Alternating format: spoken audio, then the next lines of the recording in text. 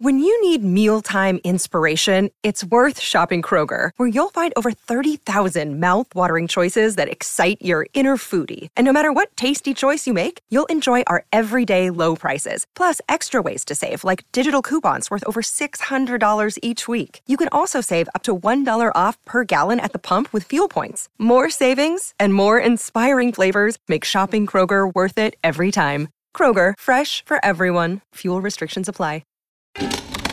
This is Terrio Media. In today's show, if you are struggling to find private money for your real estate deals, you're not alone. It's a mystery for most, but I've solved it for you and I'm gonna let you in on it. But first, I'm gonna share with you new legislation that was recently passed that spells really great news for real estate investors, perhaps not great news for everybody else. And I'll explain in just a minute. Let's go.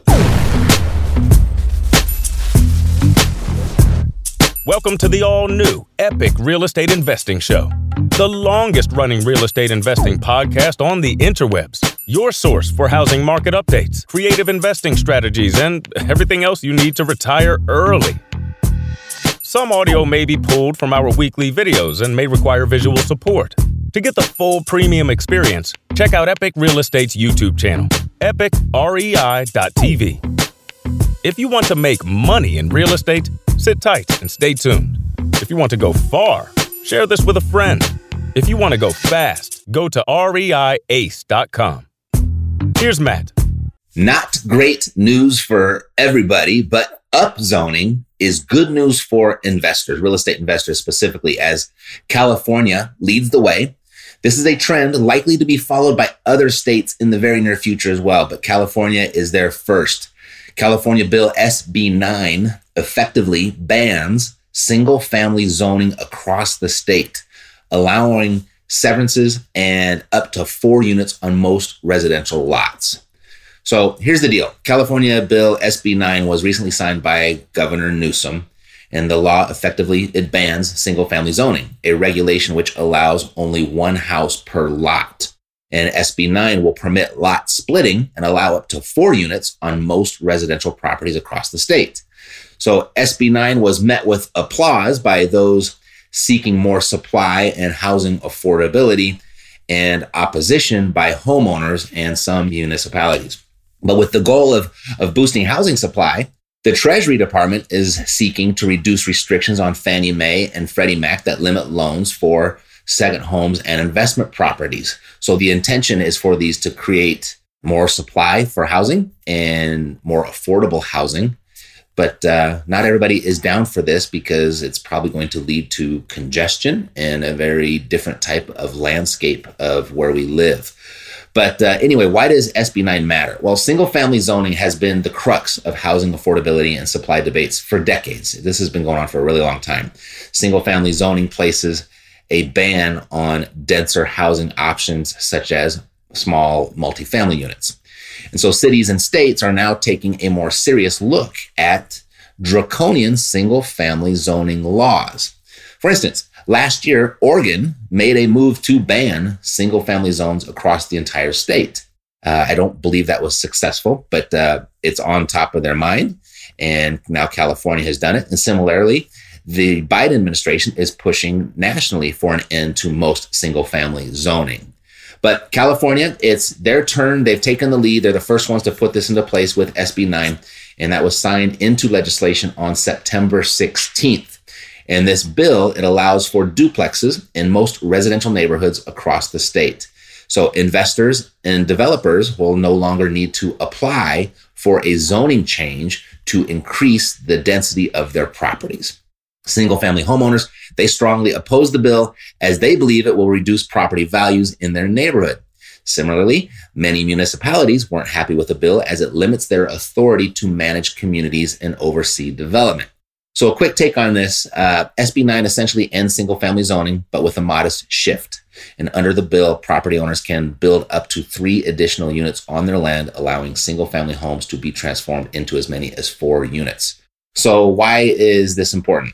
Well, upzoning, the act of allowing for denser housing options, is great for investors and affordable housing advocates. It gives investors more flexibility and options in terms of adding units severing lots, and improving the net operating income of assets.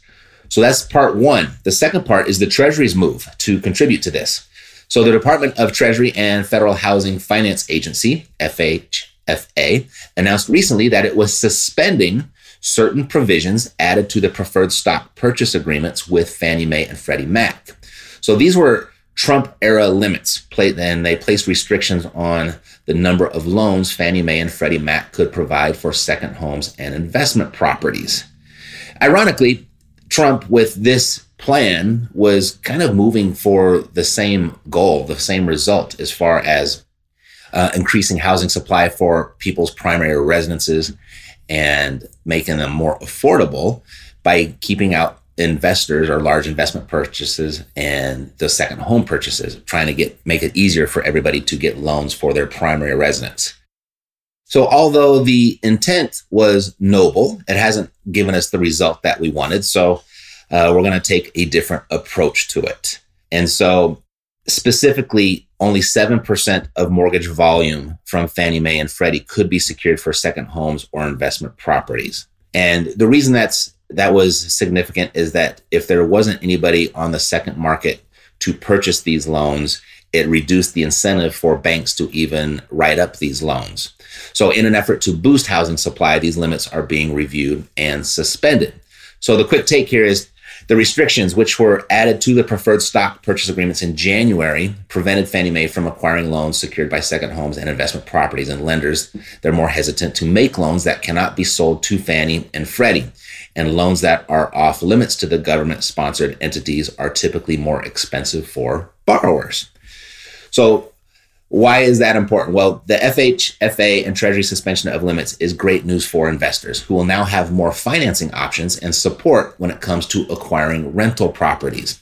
So as the Biden administration and states push for more housing supply, keep an eye out for more investor-favorable announcements such as this in SB 9. So this is an entirely different approach to get the same result. More housing and more affordable housing at that. But also watch the landscape of neighborhoods as they begin to change. You know, I'm all for making money, as you know, and I love using real estate to do it, which you also know. But this could have some sort of backlash. It could have a serious impact on our way of life, particularly in cities and surrounding suburbs. Now, I don't know exactly where the slope ends, but it does have a slippery slope feeling to it. I suppose if you're first in and early to start capitalizing on legislation like this, you'll make enough money to where it would have minimal impact on where you live and your neighborhood. But like I said, two entirely different approaches that are striving for the same result, but could end up looking very, very differently. And just all that to say, I'm not sure where this ends and what it looks like when it does. But in the meantime, use your resources and your effort to land on the right side of this. Please stand by. We've got overhead to pay. We'll be right back.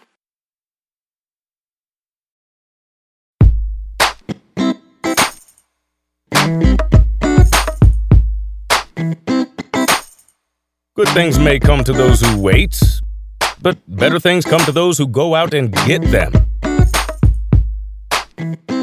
Let's get it. Back to the show. Invest in real estate so they can escape the daily grind and retire early. And by far, the fastest way to make this happen is by using other people's money, more commonly referred to as OPM. And that can be a bank's money. It could be credit cards. It could be hard money, all of which can be easily found with a Google search or two. But when it comes to the elusive private money, that's not so easy to find for most people. These are common questions here that flow my way on a regular basis. Like, how do I get private money? How do I find private money lenders? Where should I look for private money? There's a very simple reason as to why so many struggle finding private money for their real estate investing. And there are really two parts to this reason. Number one, they don't know what private money even is. I mean, it wouldn't be such a mystery if private money was more commonly referred to by what it actually is. It's relationship money. It's money that comes by way of your direct or indirect private relationships. The second part of this simple reason that so many struggle finding private money is that they put the cart before the horse, meaning they try to quickly build relationships after they need the money. Private money relationships don't get built that way. I mean, these are real people we're talking about, and people can smell your need for their money a mile away. If you want to access an unlimited supply of private money for your real estate investing, you must build these relationships before you need the money. And that is the secondary solution to the mystery to making private money a reality in your real estate investing ventures. And I'll get to the primary one in just a second. But where to start? Well, I have a simple step-by-step process in how to do this. And I've put that inside of the private members area of Epic Invest Ed, where I help people become Top Gun real estate investors, but you can have it for free right now. You'll see a link for it in the description below. Now, the primary solution is understanding that you don't need a bunch of new relationships to fund your deals with private money. Once you've got just one relationship in place, there are 5 commandments to follow that can turn that one into more than enough. Number 1, ask what type of return people would be open to. And this is really important because you don't want to commit to a return that you can't produce. And it's not uncommon for people to be open to an amount that is less, sometimes much less than what you would be willing to pay. For example, if your private money lender has their money sitting in a savings account earning less than 1%, it's not unreasonable that they'd be open to a 4% return, as that would be more than 4 times what their money is earning. On the other side of that, if you were to offer 4% up front, it wouldn't be uncommon either for a private money lender to turn you down, as maybe their money is in a mutual fund somewhere that's currently earning 8%. So don't offer. Start by asking. And I show you how to ask in the step-by-step process that you'll find in the description. Number 2, honor your word. And what I mean by that is say what you're going to do and do what you say. And do it for no other reason than that you said you would do it. That's honoring your word. And this seems simple enough, right? But very few people do it. And for that reason alone, you're going to stand out as a trustworthy, competent steward of people's money. Further, when considering all of the moving parts in real estate investing and the multiple variables involved, it won't be difficult to understand why this is a challenge for so many. So a good rule of thumb to follow for making sure that you do honor your word is to underpromise and overdeliver. Number 3, do not share your challenges. No, you're the pro. Don't raise concern, unnecessary or otherwise. It's not your private money lender's problem. You see, it's natural that we want to share with others the bad day that we might have just had, or how we were cheated in some way, or how we just got crushed with some terribly bad luck. Save those stories for your spouse or your close friends, or maybe even better, just keep them to yourself altogether. Whatever you do, do not share these challenges with your private money lenders. They've entrusted you with their money, and it's your job in getting it to perform. So remain as optimistic as you were when they gave it to you, and work like hell until that original goal is accomplished. I mean, even when your investment turns out great for everybody involved, the spooky challenge stories that you might have shared might be just enough for them to sit the next one or the rest of them out. Number 4, initiate communication. And this is a biggie. So you don't want to make your money people chase you for updates or even worse, payments. If you're going to be late with a payment or short on a payment, initiate communication as soon as you know it. Additionally, keep your private money partners abreast of how things are going. I mean, it's something that you're likely doing with your other relationships already. Your private lender is no different. It's a relationship. And as far as your business goes, it's one of your more important ones. So treat it as such. Number 5, asking for an extension or a modification, that's a last resort. Sometimes investments, they just don't go as planned. It happens to newbies and experts alike. And should you find yourself in this situation, you need to exhaust all options before you bring this up. Meaning, if you got to sell some stocks, you got to sell some toys, some properties, or make some extreme sacrifices, you exhaust all of those options before you ask for an extension or a modification to your private lending agreement. In short, to keep the private money flowing, just perform and make it easy for your private money lenders. These commandments and philosophy, they came to me through more than a decade of experience. And it all started years ago when I had attended a real estate investor meeting. And during the haves and wants section of that meeting,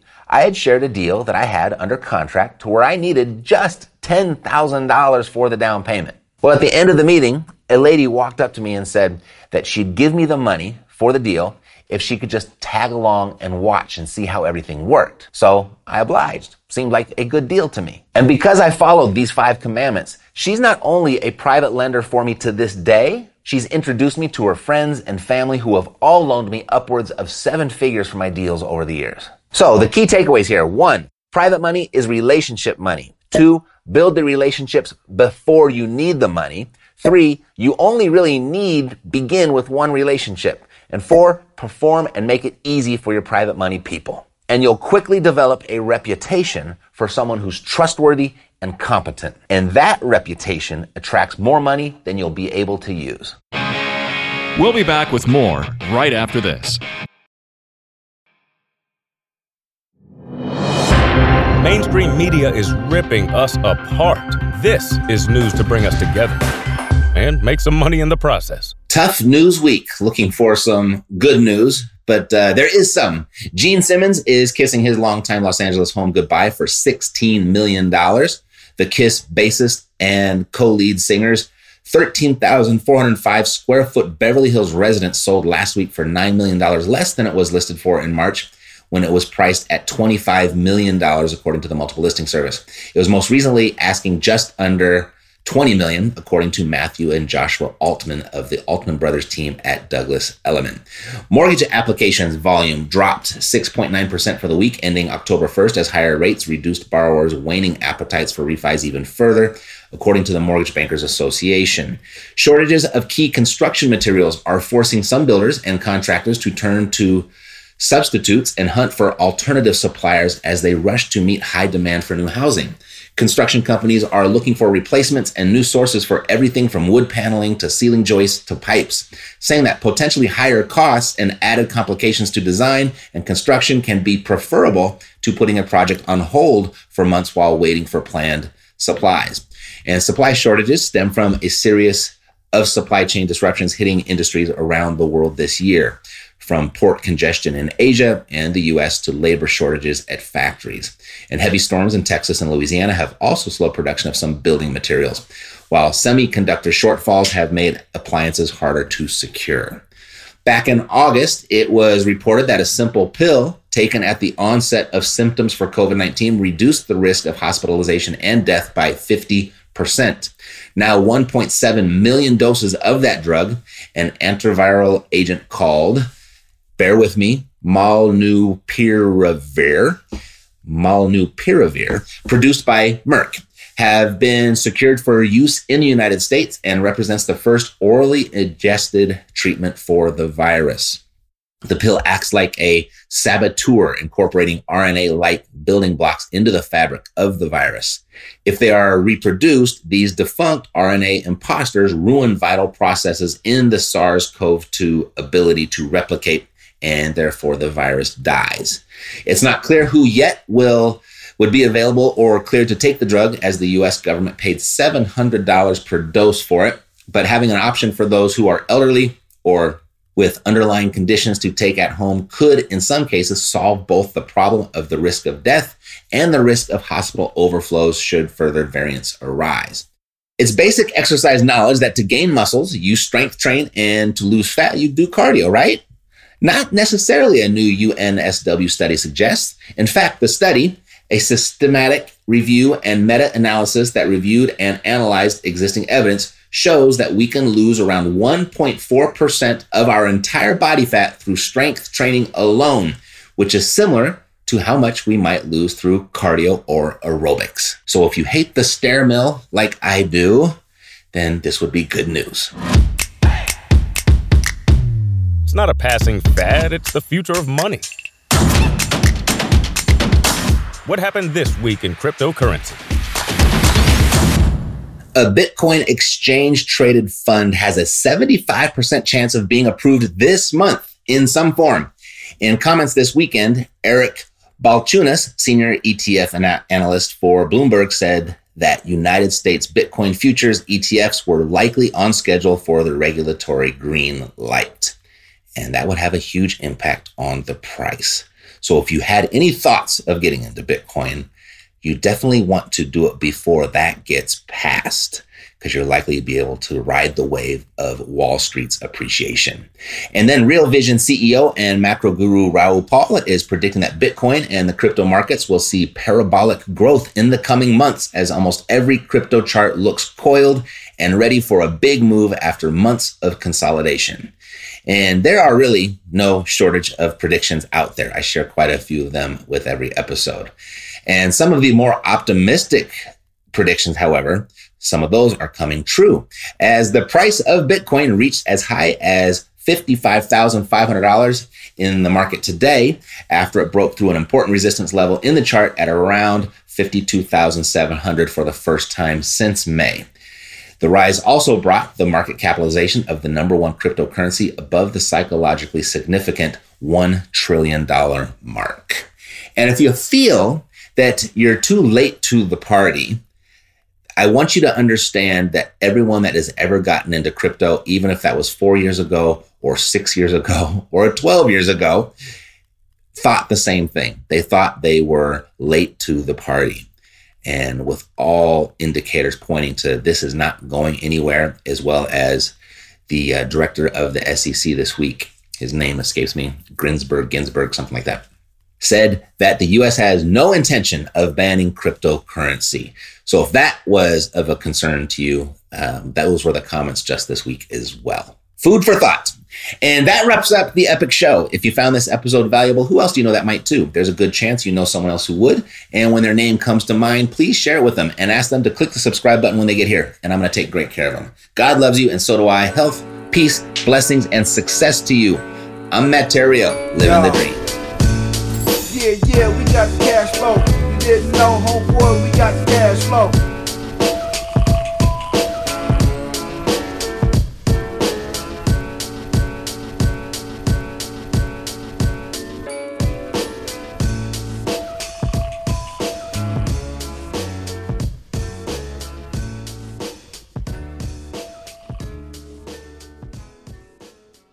This podcast is a part of the C-Suite Radio Network. For more top business podcasts, visit c-suiteradio.com.